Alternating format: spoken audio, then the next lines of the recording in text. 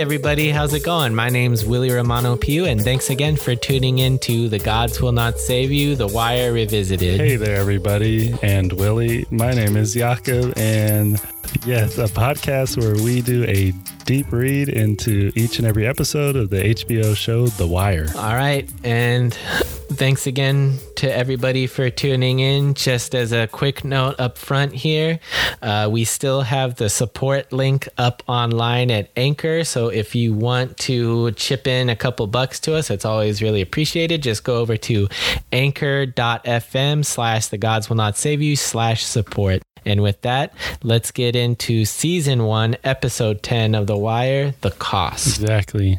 I don't know if before we jump in, I mean, kind of unrelated, but I know a lot's been going on in the world. And then right before we were about to start this, you shared some pretty sad news with me about the passing of Chadwick Boseman. So rest in peace to a phenomenal actor. Terrible loss. It seemed like he was only just really scratching the surface with how many great roles he had done in such a short amount of time. I feel like it was only a matter of time before he was going to start winning all the awards. He was just that good. I really feel this one. He's a terrific actor, and he was great alongside Wire alumni Michael B. Jordan, of course, in Black Panther. Yes. So really sad, terrible news. And we also learned about Justin Earl. Died earlier this week, son of Steve Earle, who of course he's an amazing actor who played Waylon on The Wire. So a lot of hard losses this week, not to mention like everything that's going on in Wisconsin. We just want to send our best wishes out to everybody. Indeed, truly. 2020 keeps on pushing, so it's tough. But anyways, we got a lot to talk about. Yeah, let's get into this great episode directed by Brad Anderson. He's got quite a impressive resume. He also directed the movie The Machinist. Yeah. Oh, what? I knew it. I was waiting. Every time now I see the opening credits and the director, I'm like, oh, what's Willie got for us this time? Pretty impressive. I mean, he's done a lot of other TV work. I saw that he did, I think, a couple of Treme episodes, but yeah, he's got a lot of horror cred, like The Machinist. If anybody hasn't seen that movie, great, like early Christian Bale performance. He also did performance, Late Lost. Also did Session 9, which was about a abandoned mental institution. So yeah, great director. This, great show attracts great talent behind the camera, to say the least.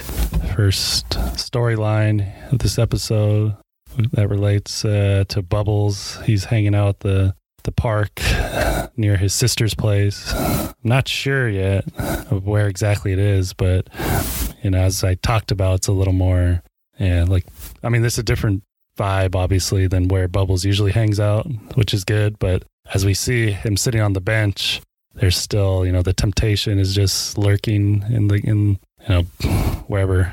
There's a corner everywhere, like we hear about in the show The Corner. So even though he's still in Baltimore, he's known in the neighborhood by passerbys. And what's up with the kids though playing with the bubbles? Is that symbolizing something? You got a deep read into this? Nope.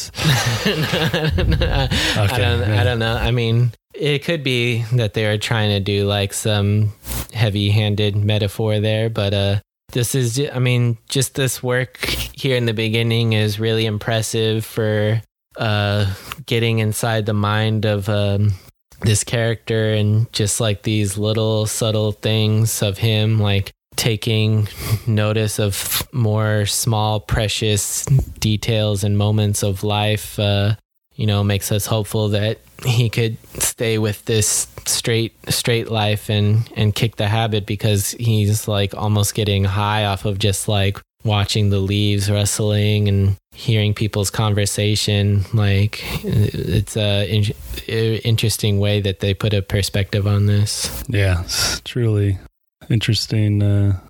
Camera work and just the greenery, maybe having a healing effect on him in the moment. But even though we know the next relapse is potentially around the corner, but and then I don't know if you had it's something else. Were you about to say something, or you were just catching your breath? Just the cold open is really great for how simply and effectively it communicates how Bubbles feels in this moment, like how he sees the possibility of him getting straight and all the happiness that would bring to him. But, we're also really aware of his whole struggle. So just the economy in the filmmaking style and storytelling, without any real dialogue. I know we hear some passersby talking, but there's not really like any, exchanges or anything to advance the story. Like it's just really powerful the way it uses the cinematic medium in this instance. And then kind of carrying on this Bubbles' journey throughout the episode, a little bit later on, he meets up with the aforementioned Waylon, who I guess they somehow, we don't really know how they get in touch, right? But he has his information, so he somehow, they meet up at the park where they have a pretty, you learn a lot about each of their characters, right? This is kind of an interesting moment because I was like, wait, what? Bubbles has a son? I must have forgotten that, right?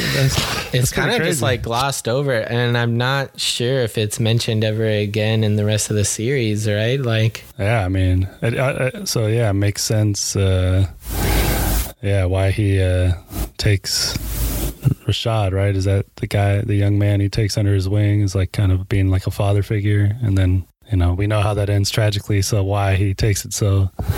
It is extremely tragic, but he has a son that he's been deemed an unfit father for obvious reasons. But Stephen Earle is just such a great actor. It's like he's not acting. It really isn't. Yeah. He's such a reassuring presence. And check out the the tragic self-awareness with Bubs, where he's just like, my wife left me and my sister hates me and I don't know my dad. I know all this. I know I'm a piece of shit. And he says it all while still keeping a smile on his face. It's like, God damn, dude, you have that much self-awareness and knowledge, and you're not totally I don't know, it's so shocking that he's not more depressed. And then as you said, Waylon really reassuring. It's like, well, you're an unfit father, but guess what, I have HIV, and he gave his wife or his old lady HIV, right? But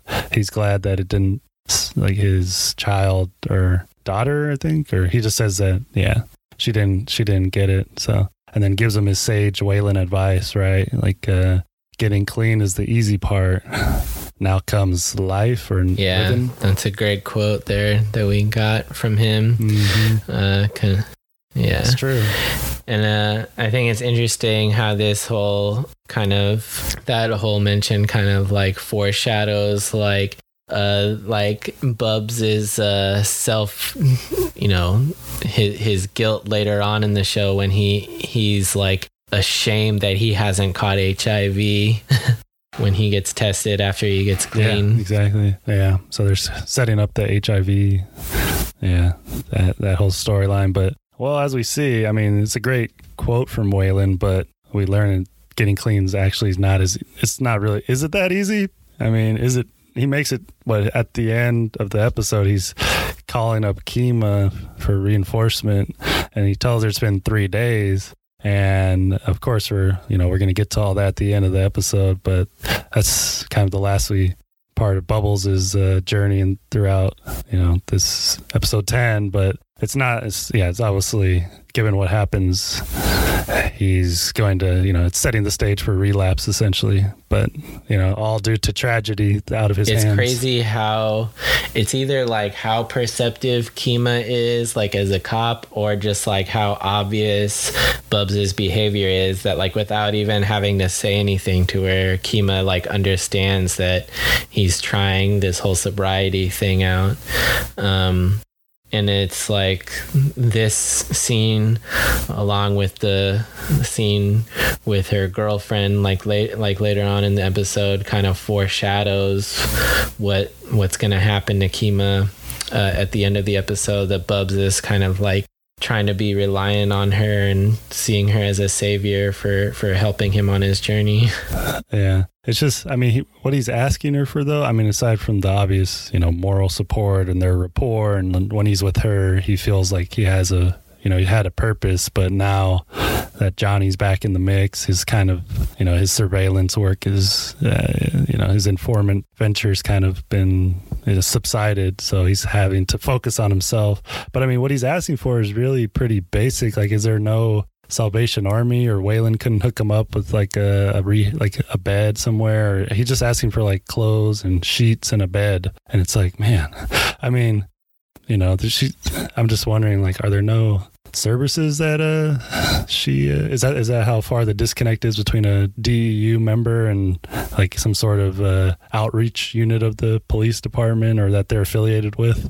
I guess they don't. I guess what you hear, the cops like, we're here to help, but is that the wrong kind of help he's looking for from her? Yeah, I guess pretty tragic, like the disconnect and the understanding of his situation there. Well, he got pretty close with or we'll never know, right? As a wise man likes to say. Anyhow, I don't know. Did we miss anything, or did I forget to add anything for Bub's storyline? I think we covered Bubs pretty well. I mean, we do see him, what does he say, eyeing up when somebody approaches him at nighttime. Yeah, they got that death row or something? I don't remember what the name of it is, but yeah, we see his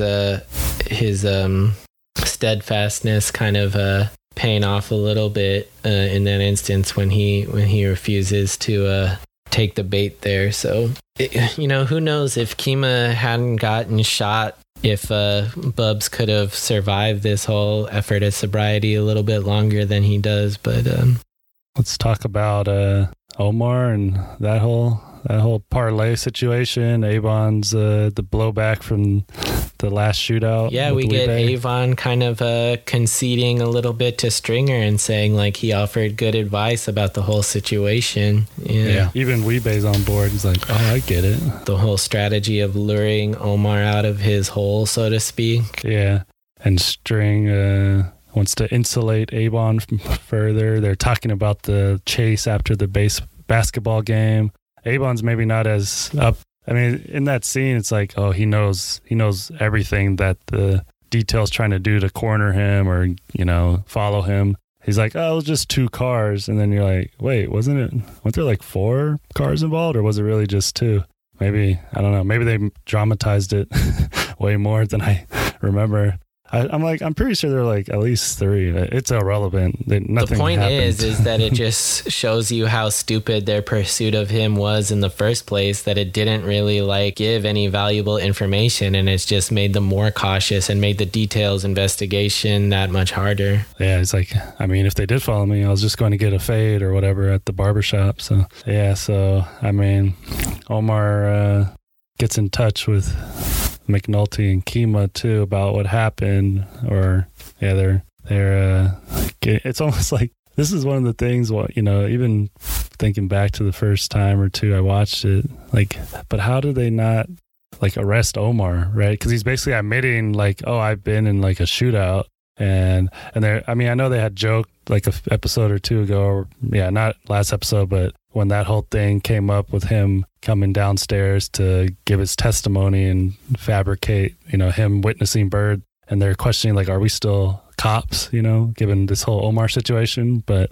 I guess McNulty's like, yeah, this is what I do. So he's all down with like playing on the peripheries to, if it's going to pay off big later, he'll just like turn a blind eye to Omar's obvious illegal activity, right? Which, not surprising. I mean, McNulty, he has that big picture state of mind where he's just like, I could look over these murders if it's just infighting within these like criminal organizations, if it helps us bring the whole thing down. But, it doesn't make it we're not necessarily made aware in the short term of how like McNulty's fudging of the rules could have dire consequences, but definitely by the end of the show, we know that McNulty might be kind of like a narcissistic sociopath that has fucked everything up for the worse. Hey, ants become elephants, right? Yeah, exactly. As Stringer's kind of mentioning, or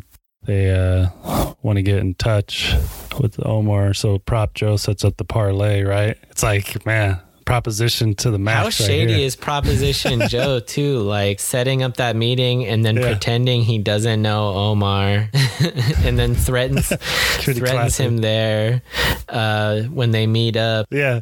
Well, I mean, yeah, he like calls him names to try to, I guess, up the ante with the whole acting all brand new with Stringer. Like, yeah, let's insult him on his sexuality and call him a cocksucker and this and that, and like, yeah, just openly brag about how he's he's like, oh yeah, by the way, String, you're gonna pay his half of the fee, right, to get this meet set up. So it's like, man, he's just making money hand over fist. And then threatens to kill Omar's whole family if he ever steals from him, which of course the irony, he literally just brought Prop Joe all of Avon's stolen, like his product that he stole from Stringer. So much like double crossing, lying going on here with Stringer, like trying to convince Omar that he doesn't even know Avon.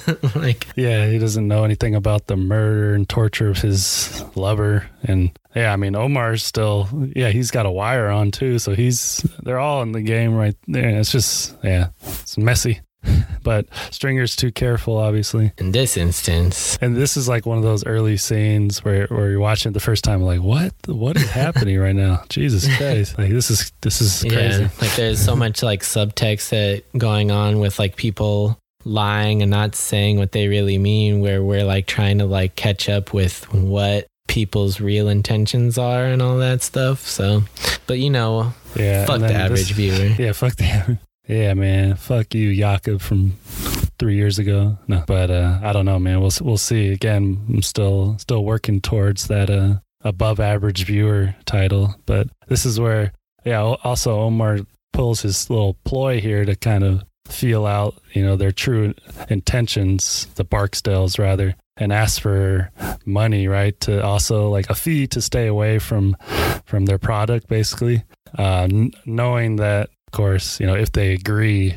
it's obviously the parlay is not, it's not to be honored, and they're really just, using it to try to lure him out, which we hear him bring up to McNulty right at the end of the episode as he's getting on a bus to New York. Right? And there was a piece of trivia or a trivium, if you will, about a trivia. I think that's the singular of trivia. I think trivia is the plural of trivium. Okay. Wait, so that means you only got one. Yeah, there is a. Oh, okay. So, this is from the Internet Movie Database.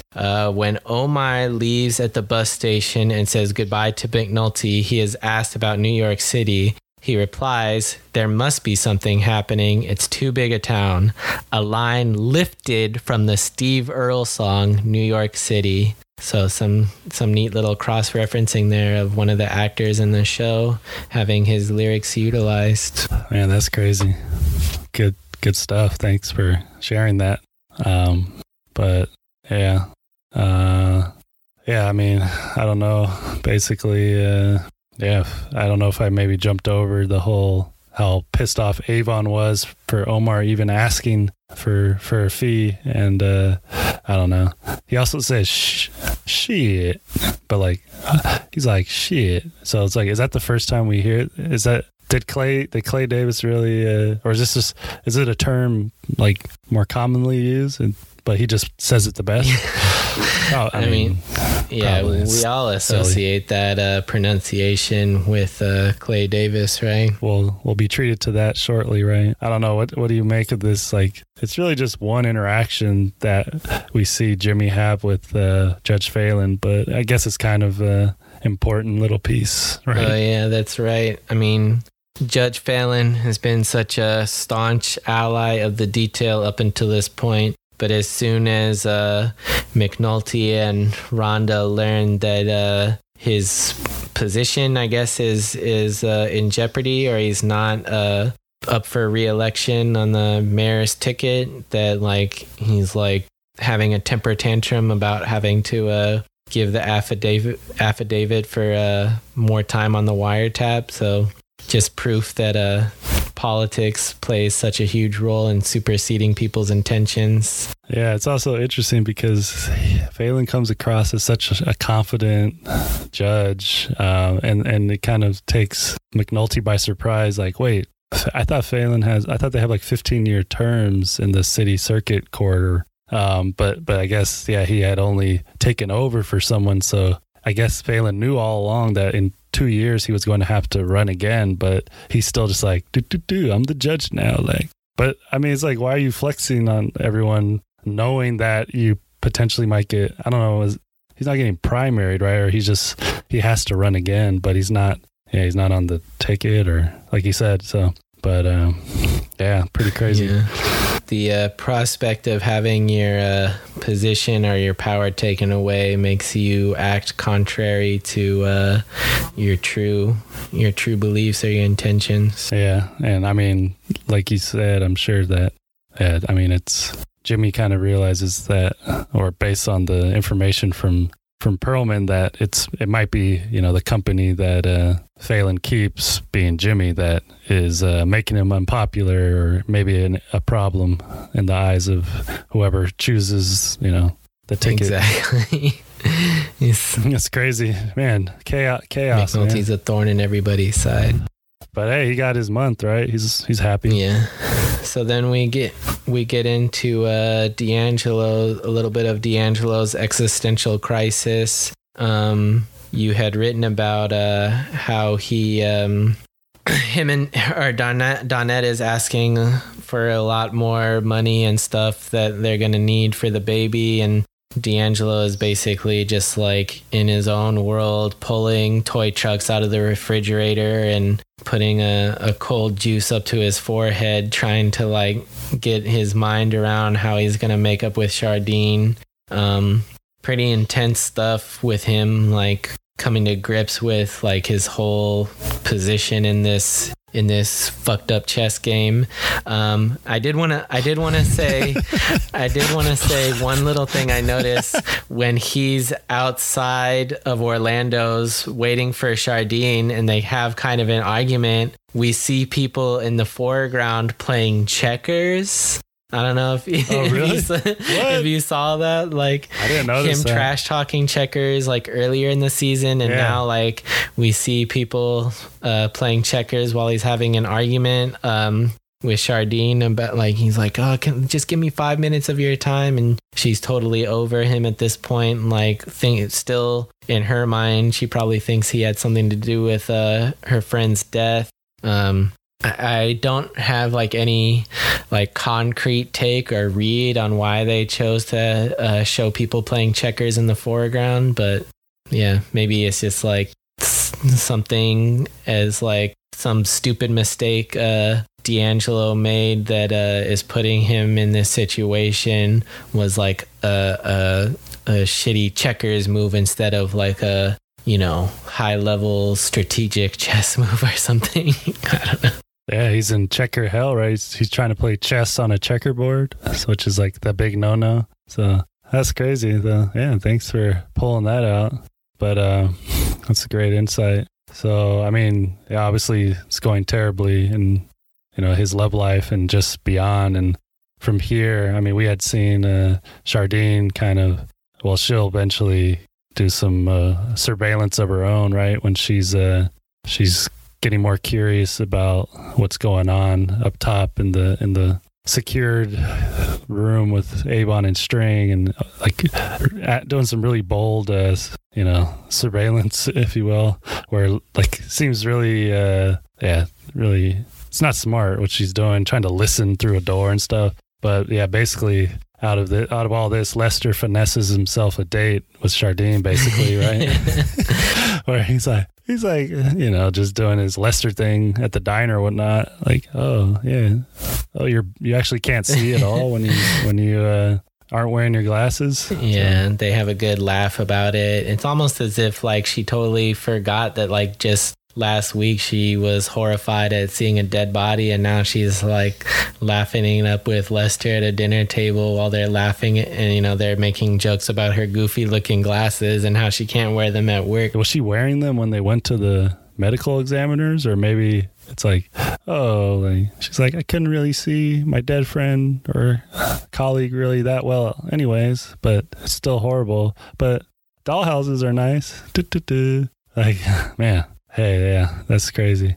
I don't know if it's like a very short glimpse into their budding relationship, but yeah, I mean, I don't know if there's anything else. We really see the kind of bizarre chemistry that's happening between them, and it's nice. I like it. Yeah. All right. I mean, it could like the way the writers kind of like finesse this whole thing. It could be kind of like a creepy, slightly like weird, maybe abusive relationship that like Lester is like turning his witness into his girlfriend, but like he's so like, and the age difference of course is also a factor, but like Lester is like so charming and assured of himself, and she's great too, and is keeping an open mind about all this, that like I think like the audience can kind of get on board with their relationship, and it's almost kind of sad that like we don't see more of their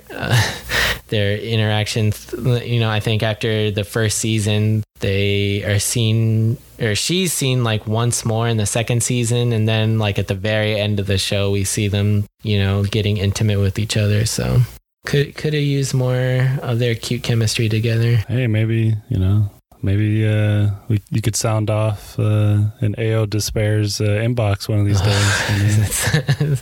It's scary. Get the hell out of here, you squib, wanting more Sardine and Lester's buck nuts. Whatever. I mean, but yeah, I mean, Lester's, obviously doing his thing as well in this episode as far as, his work investigating the stash house patterns, which they're up on the main, stash house. So they've tracked it to a Mondo Mart that I can't seem to find. Maybe my half-assed Google Maps research. Oh, come on, man! You're supposed to be the. I need to turn it up. You're supposed to be the geo genius. I mean, there is no Mondo Mart I'm aware of out there. On Reisterstown. On Reisterstown. I mean, that's brought up a lot. But I mean, it's up in Pimlico. I was looking. There's even a Gordon's International Cafe where they're doing surveillance.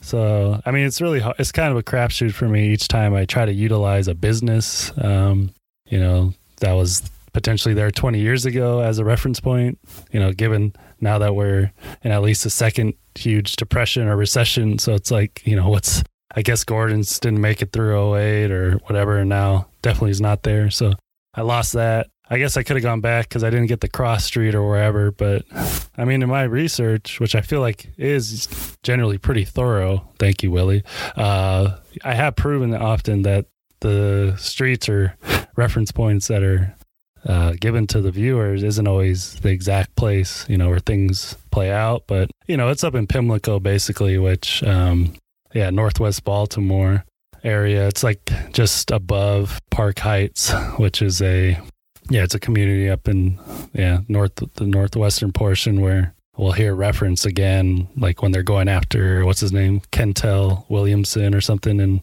season 2. It's like an area with a lot of like West Indian immigrants and culture.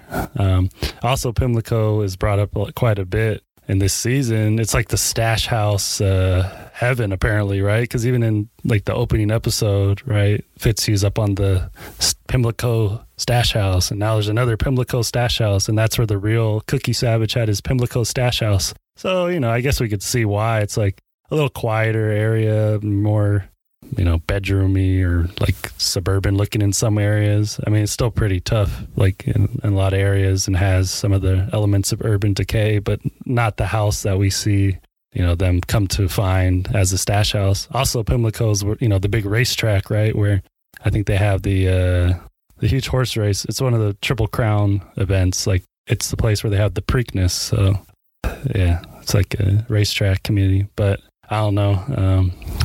I'm sorry if I let everyone down on that whole Mondo Mart, but I had tried to find it even before this idea of doing this podcast was even, it didn't exist, because I had a buddy, or I still have a buddy. I haven't talked to him in a while, but his nickname was Mondo for some reason. I'd always want to be like, I want to get a Google Maps screenshot of this and send it to him. Like, this is your market or whatever. Stupid.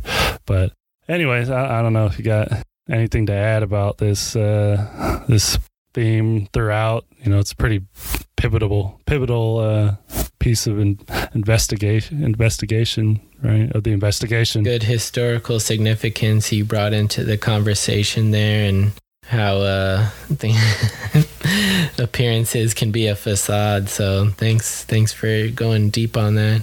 I don't know. I mean, did I? I just brought up how I failed basically at finding the Mondo Mart, and there's horse races and different cultures, like West Indian people live there, which I should know about. But it's also a side of frustration, because when the wealthy or well-to-do people come up there each year for the elite horse race, they just party and park wherever, and people try to make some extra money, but then they just get drunk and pee in the neighborhood and stuff. A bunch of drunk white people.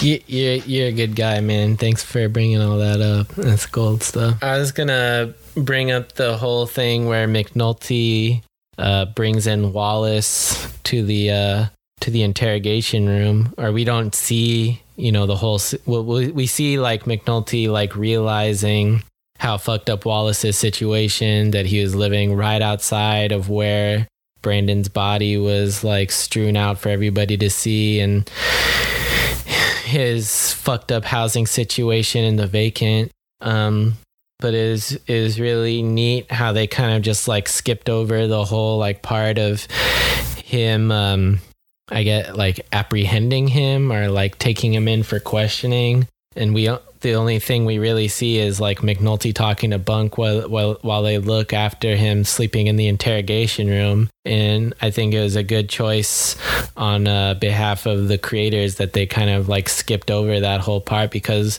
we're already experiencing a lot of the pain that Wallace is experiencing, just kind of watching him unravel. I bet you the whole conversation that McNulty would have with Wallace would just be almost too much to take. And just seeing him sleep there in the interrogation room gives us all the information we need to know about his state of mind.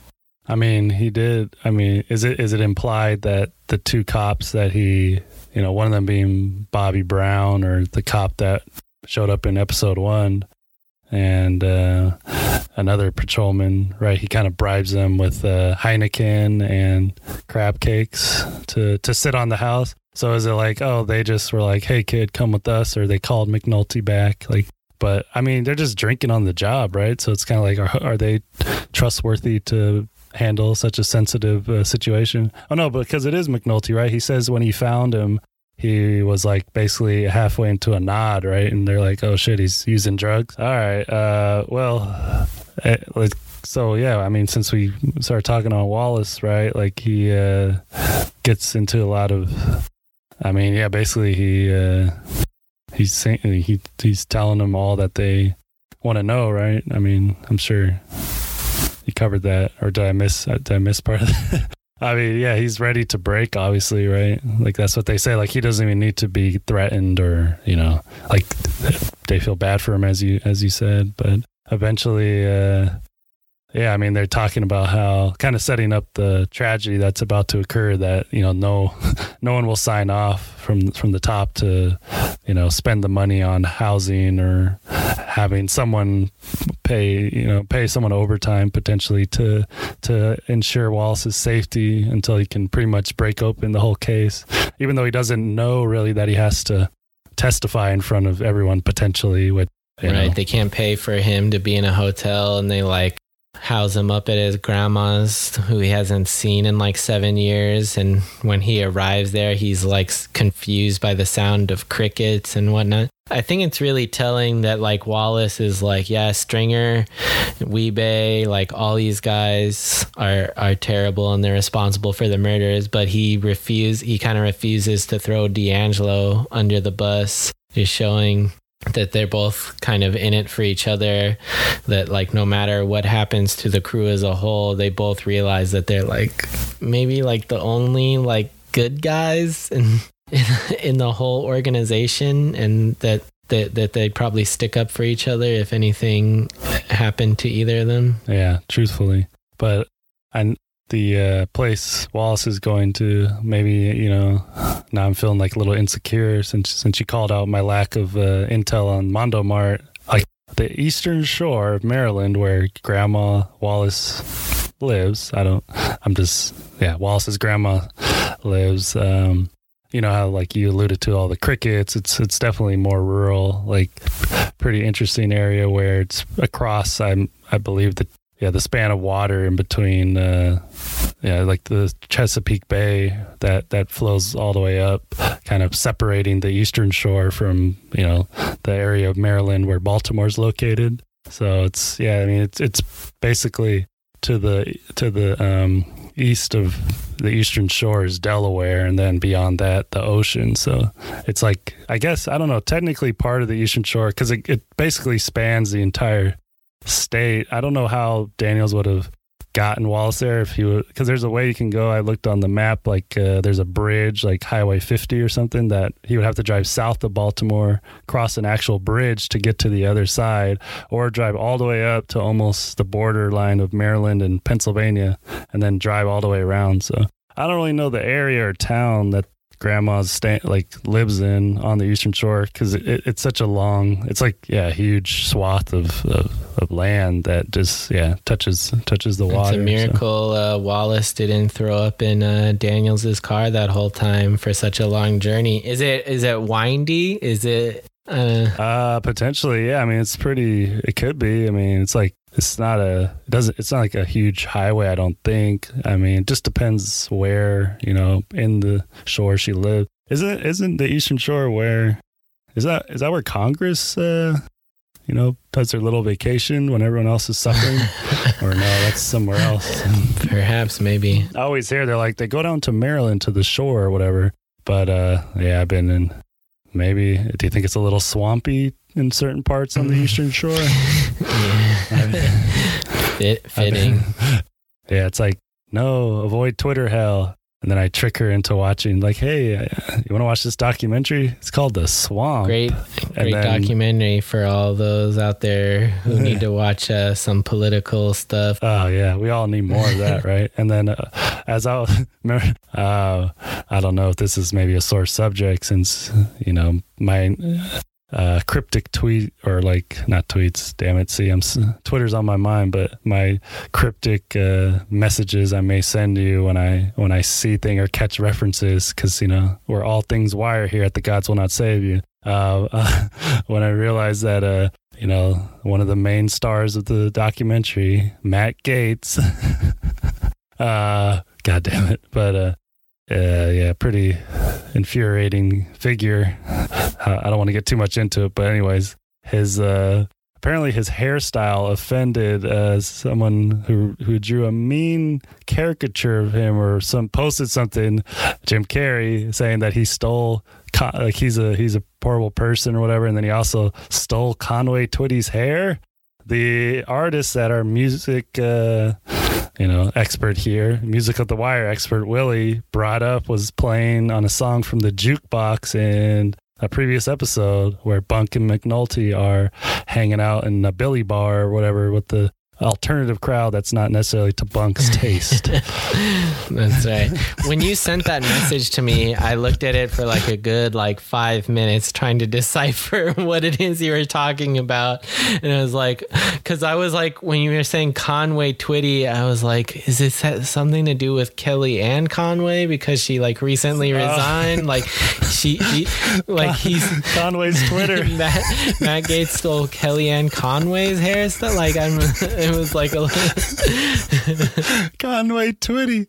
Oh, that's it. I honestly only remember it because when you said that name, I mean, and your delivery is also often, hilarious in my opinion. It just like, I was just like, wow, that name's never going to leave.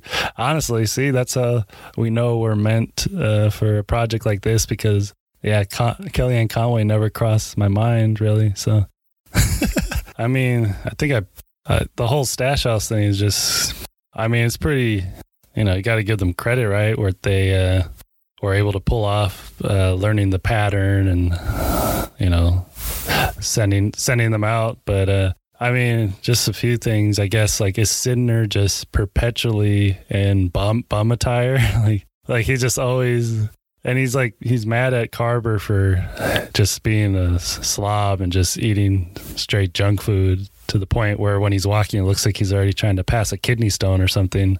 Like, he's like, those cheese puffs, like, just been sodium overload for 12-hour shifts, like, seems terrible. Yeah, so, with Lester's help and the wiretap, they figure out the pattern, as I said, and can follow the guy through the neighborhood. Sydnor follows him forever. It's like, I mean, I guess that guy was just focused on his mission to get back, but I guess, he's a pretty believable bum at this point where he could just walk around undetected, blend in. But, yeah, I mean, eventually Prez, right? He gets out of the office with the, no gun, thankfully for the public. It's like, yeah, and we get a little positive encouragement from Lester telling him he's got a gift for the paper trail. It's like we almost feel happy for him before we remember that he blinded a kid in the second episode. So they're doing their little covert solid waste act. Pretty clever, but also pretty just lazy on behalf of the Stash House. Like, they go through all this covert activity to remain undetected, and they're like, it'd be a good idea throwing a bunch of like baking soda and empty vials or whatever, and drug paraphernalia into our like unsecured garbage cans. And it's also, I mean, I guess like Sydnor is not too worried about like anybody like paying too much close attention to like his pattern of like going up and down the street, but he was like outside of the Stash House in the bum attire, and then like the next day he's like dressed up as a garbage man, like in front of the same house. Like, is there a possibility anybody could have like caught him being in those two different outfits? And also they come back with all these detailed pictures, right, of the surveillance that Sydnor notices when he does his first pass through and is kind of just gawking at, like, I mean, maybe more subtle, but who went back, and then was it Sydnor who then again went back, or maybe they sent Carver to just go, or did they drive that van like just right out in front of that on a pretty empty street to take photos of this house for 10 minutes? I mean, that seemed a little obvious, right? Or no? So you want to talk about old dummy Orlando getting busted? Yeah. I kind of reinforcing what we've been saying in the last couple of episodes, but anybody who had watched The Corner before watching this show probably be pretty impressed by just how much stunt casting is going on, because Orlando gets into this car with the guy where they're talking about a drug transaction, and then it turns out the guy who's in the driver's seat is an undercover cop played by Nico Parham, who was a Dinky in The Corner. I knew. I'm like, this guy's familiar. So he's one of the crew with like Sydnor, RC, and DeAndre. Yeah, so just another kind of like Funhouse Mirror instance there, just showing the brilliance of not only of the performance, but on behalf of the decisions of the casting director. So yeah, he's a really good actor in this role. He's just like, his ability to subtly ridicule Orlando, and then also the rapport he has like with Kima, we see after the bus. It's pretty good stuff. Troy Wiggins. What was in? Do you have an answer as to like what was in the paper bag that made Orlando realize he was done for? I don't know. Yeah, it's always I don't know. I was wondering, I try to just watch this with like a fresh lens, now that we're doing these deep reads and it's like we're looking at things in a whole new light. But yeah, even before I was like, oh yeah, I remember it's something funny, right? Something funny's going to happen here. I don't know. Is it his badge or is it just like, you're an idiot? Like it's empty. I don't know. I mean, they must really like busting people like Orlando. It's like he's so out of touch. It's like even his car and the music he's listening to, and how he dresses. Power of the Dollar by Kool in the Gang. Oh, okay, yeah, there you go. I was going to be like, what kind of music do you think? And you're just like, Kool in the Gang. All right, let's move on. It's a fun song. I was listening to it last night as I was putting together a little research for this episode. Just don't turn it on in your fit if you're going to, if like you get really desperate and then think like, oh, I have a friend who said they could hook me up with something from New Orleans. Yeah. If you tell me you're like, I'm going on a trip to Corpus Christi, Texas. No, Willie, no, you're not. I know. Stop.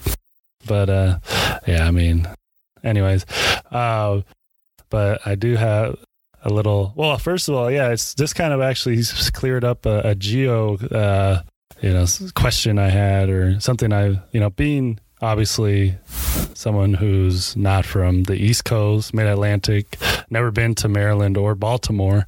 I always wonder in my fixation with local geography and all of these little breakdowns I love to get into, how phony or like hackish I must sound if I'm mispronouncing all these names, without actually listening to how the actors or people who are from that area speak.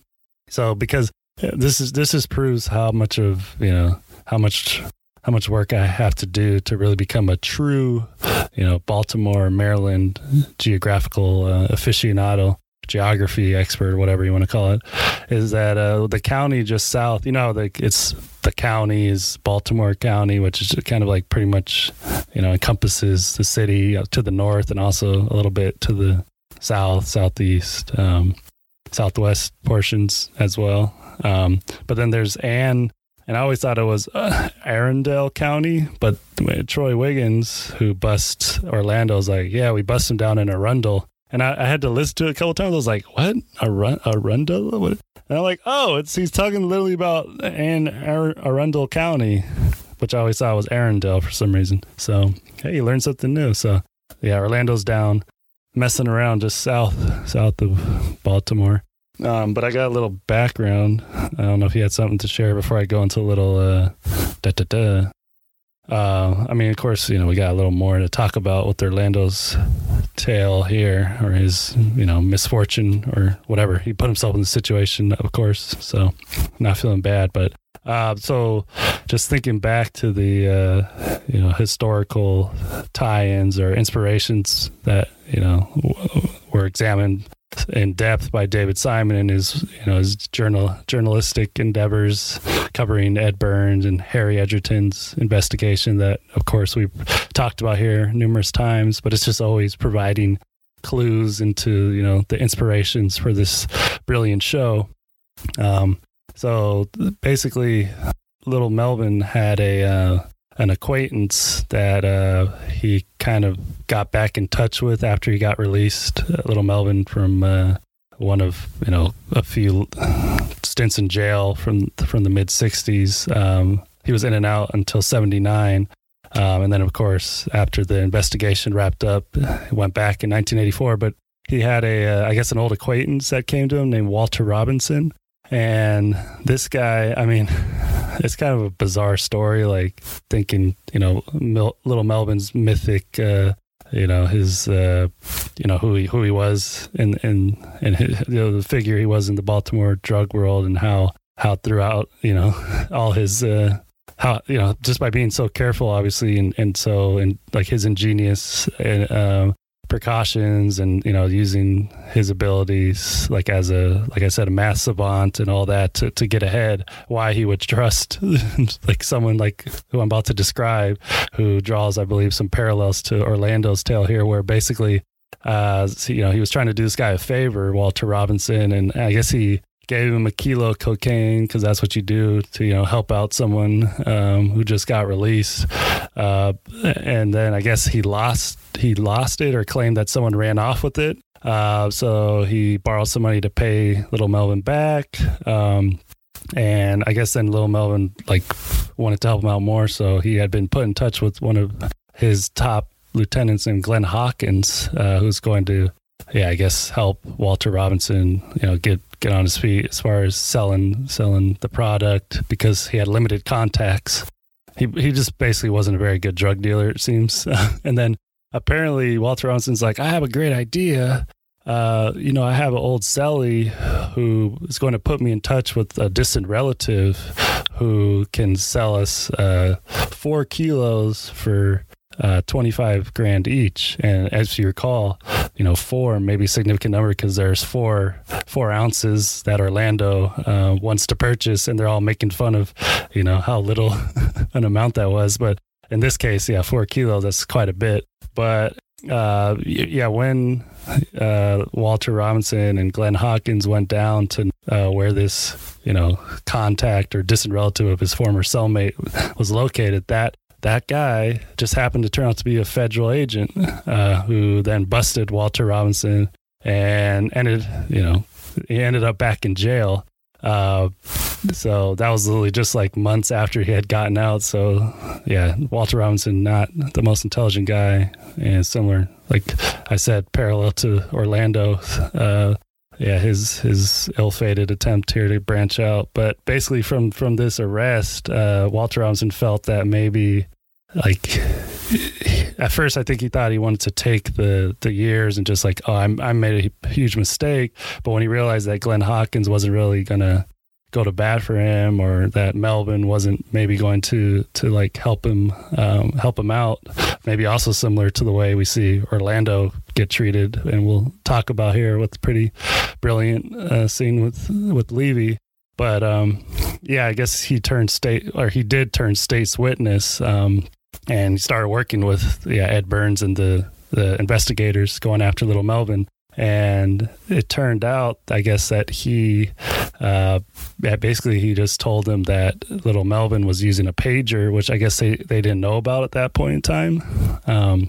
And they had thought all along that this 5th pager that they were trying to track down as one of the clone beepers was Lamont Chin Farmer's girlfriend. But I guess Walter Robinson, he then said, this is Little Melvin's number or whatever. And then from there, basically they, Ed Burns, Edgerton, and the crew, the whatever FBI guys or whoever they were working with, were able to sort of flip that new information about the 5th beeper into more, pinpoint, precise surveillance. Pretty crazy how he ends up in jail, Orlando. It's like his worst nightmare. Right. And Marvin Browning, who we recognize from, was that episode 4? Oh yeah, well he gets busted in 3 in the pit raid, and then they pretty much give him his, it's his turn in episode 4. Right, and we see him recognize Orlando as he's brought in, and word gets back to the Barksdales that Orlando being stupid about stuff, so more or less has to get taken out, so to speak. Yeah, and it's like him, getting his business, his title, the title to Orlando's seized retroactively, right, by Levy, and he's trying to play hardball with Levy, and it's like you're starting to realize, this Levy guy, he's no joke. Yeah, he's just as much as part of the criminal enterprise as Stringer and Avon is. Yeah, and he obviously calls his bluff. It's like, he offers a great line. I thought, it's like, you wanted to be in the game, right? Now you're in it. It's like, So Orlando's got no choice, really. I mean, obviously his choice was not to get involved, but now he has to pretty much be turned state's witness, turned snitch, to leverage that in the hopes to right, get a reduced sentence. And this kind of intersects with the whole ongoing storyline of Daniels continuously trying to make the case to Burrell that this investigation needs more time in order to broaden the scope, and Burrell keeps on laying the hammer down that he wants a buy-bust. So then it kind of ties in when Troy Wiggins lets them know that Orlando has been brought in, so they use him in an undercover sting operation, right? Yeah, pretty crazy turn of events. It moves really quickly. I mean, really risky operation that they're attempting to pull off, right? What do you think about the whole, Kima going undercover and risking her life, as we see, for potential break and Orlando's testimony or his I mean, that's just it's a gamble. It's a gamble, a half-baked plan. They're all acting under pressure to bring something in. So yeah, I mean, it goes the way you would expect it to when they're forced to do kind of shoddy police work because of pressure from the higher up. Yeah, so they identify Savino, right, as the target or who they should reach out to as far as, like a more mid-tier member of the Barksdales to serve as the person to do this deal with, right? Interesting, Savino, and I love my little name games and references. So Savino's name, it's pulled, I believe, directly, and this is from Simon. There was a actual drug dealer named Savino Braxton, who he served as a pretty high up. Like, basically what Savino's doing right now seems to be what Savino Braxton would actually do in real life Baltimore, where he was like a wholesaler or distributor who worked with a really high level, pretty much the person who took over or, probably was in the game already around the time Little Melvin and those guys were getting wrapped up. But early, like in the, I guess, actually, you know what? That's not true. After Warren Bordley and all those guys in the late 80s got arrested, he pretty much, this guy's name was Rudy Linwood Williams, or Linwood Rudy Williams, rather. And he pretty much was the next generation of West Side Kingpin and pretty much got caught in the early 1990s. So Savino Braxton worked pretty closely with him.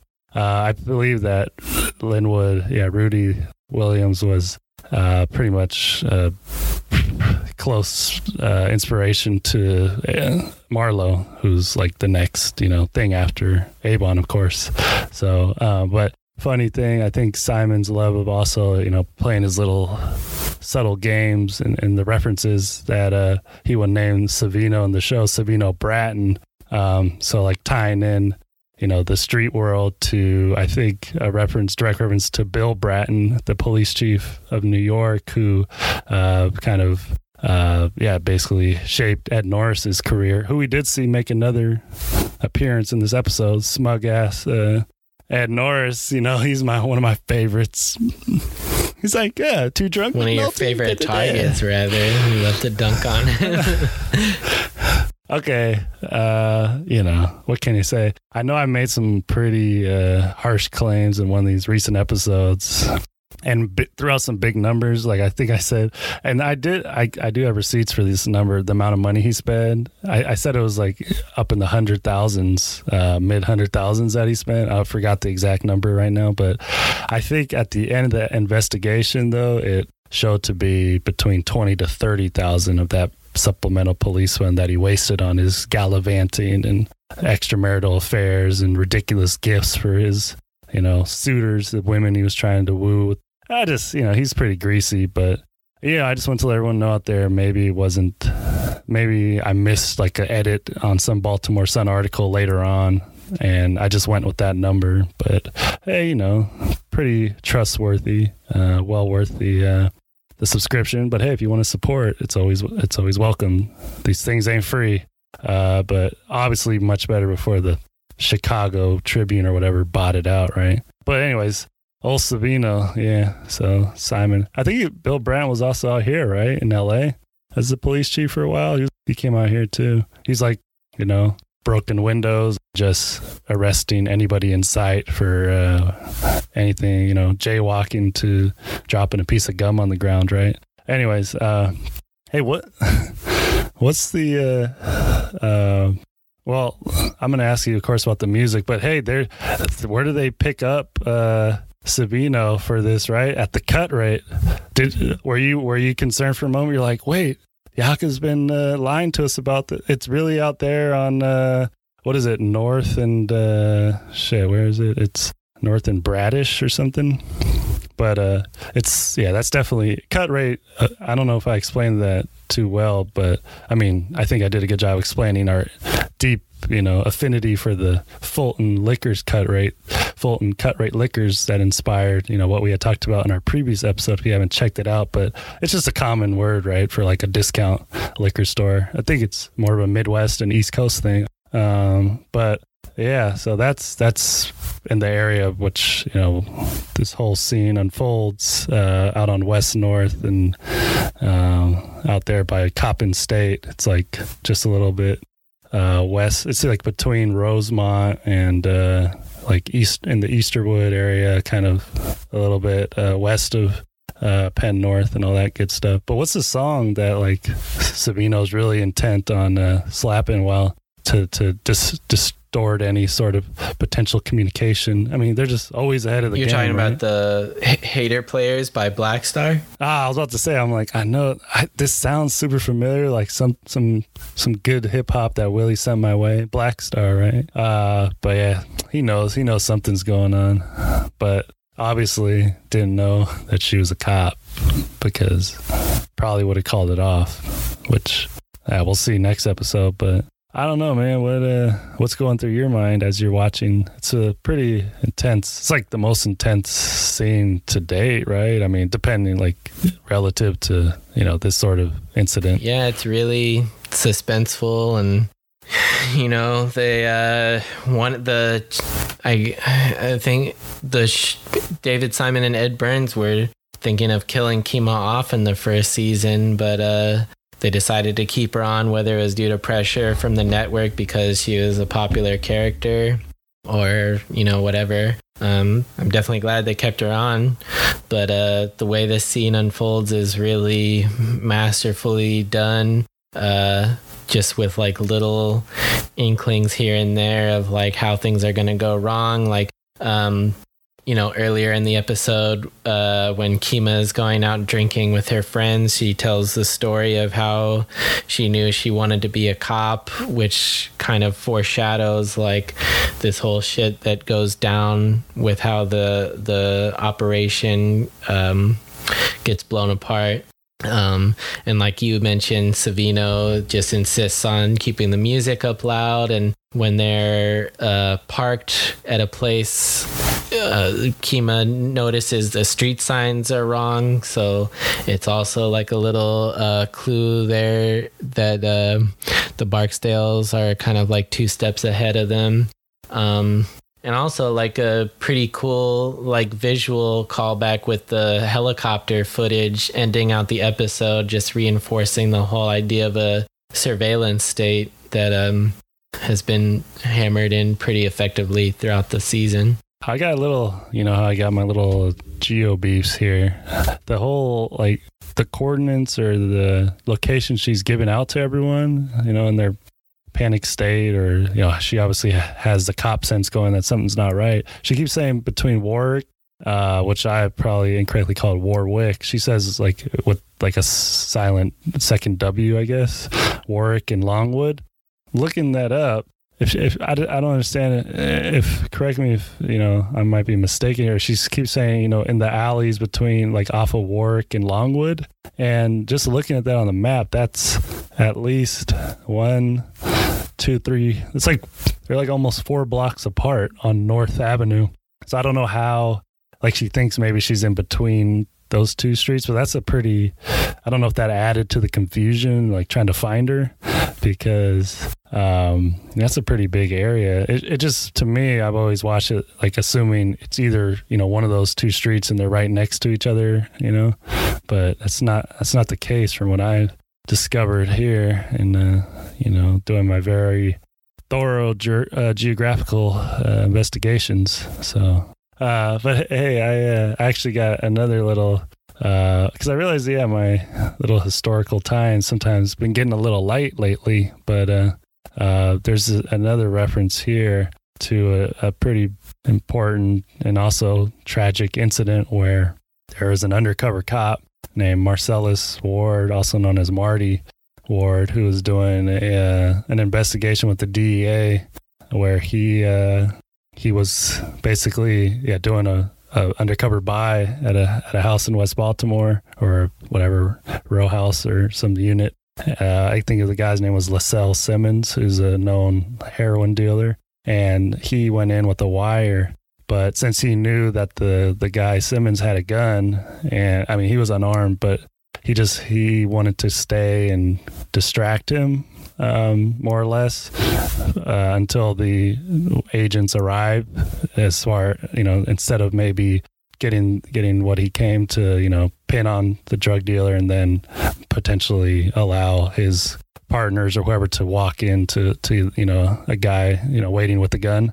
But it just turned out that the Simmons guy, he killed Marty Ward, and they actually, similarly to what happened with Kima, heard the gun cock, and obviously that was a much more intimate or close range murder, so they were able to hear the gun cock and then him get shot. And so kind of mirroring what we see with Kima and the tensions being ratcheted up by them, Daniels or the people in charge of putting her in that situation, hearing her potential, death on the wire that she's wearing. So, but that was a really significant event, not only because after Marty Ward's death, it changed the policy, what you see, ineffective policy in the war on drugs in that particular moment in time, 1984, where they discontinued the buy busts that they were doing and relied so heavily upon, to whereas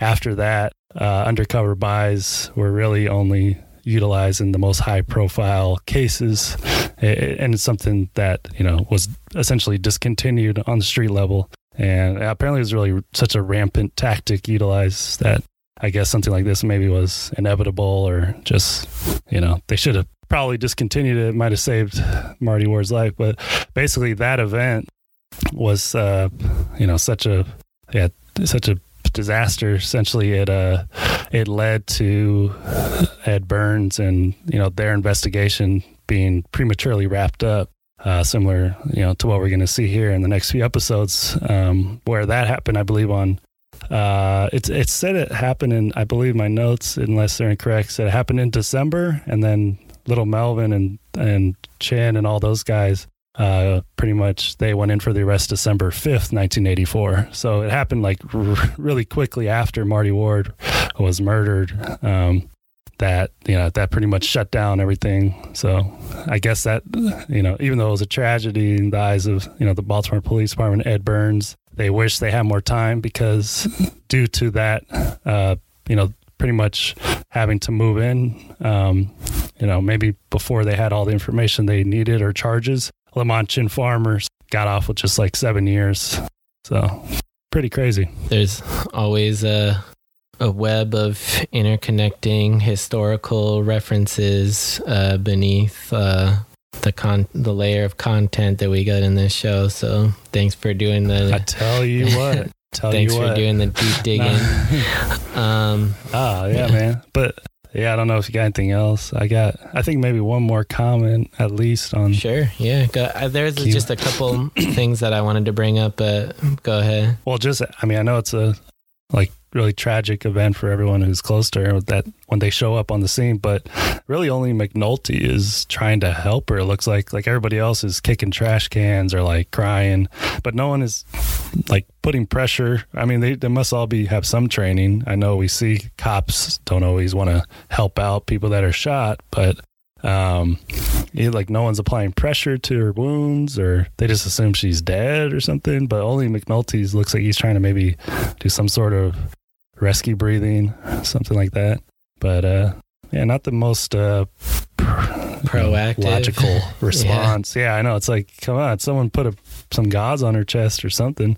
But hey, I've never been in that situation. I hope never to be. So I can't say what you do. Well, I just wanted to circle back around to this whole Wallace situation. We do get some neat foreshadowing going on there of him being in the detail basement or office or whatever, and he sees Clay Davis on the TV bragging about how they're gonna get more money and they're gonna outspend all their opponents. Just some really great subtle foreshadowing of the complex storylines in season 3 of how all their money is very dirty. So we get a great little glimpse into that. And also, I can't tell if this was like a subtle dig at David Simon's wife or if it was a celebration of her, but the scene in the bar when Kima's girlfriend is like berating everybody for not being able to keep up with drinking with her. She says like, I went to Northwestern, basically saying like she can handle her shit because of like the school she went to, which is Laura Lippman's alma mater, who's David Simon's wife. Also, we forgot to mention a couple episodes back, we do see Bunk reading a book by Laura Lippman, which is kind of like a recurring thing in the show, that characters are reading books that are written by writers of the show. I know later on we see somebody reading a Dennis Lehane novel who is a prominent writer in the 3rd season. So just wanted to tie that loose end up. We forgot to mention that, I think, back on episode 8. Baltimore Blues out there. If anyone... Shoot, my checkout, I might have expired. I don't know if I renewed it. I don't know if that's a good thing or bad.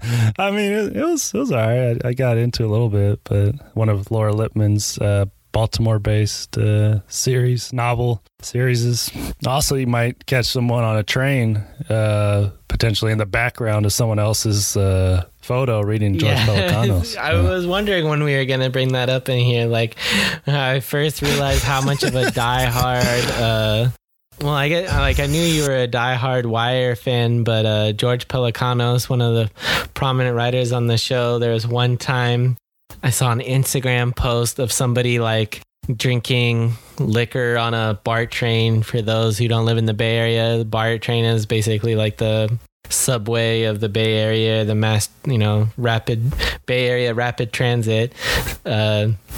Somebody posted a video of themselves like drinking a bottle of liquor, and who do I see in the background, totally unaware of himself being filmed, reading George Pelecanos? Yak.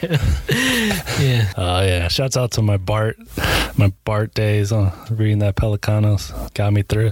It's actually funny because I think that's who pretty much introduced or facilitated the relationship between David Simon and Pelecanos is Laura Lippman. So I think I remember reading that in All the Pieces Matter that she was badgering Simon to read Sweet Forever, one of his novels.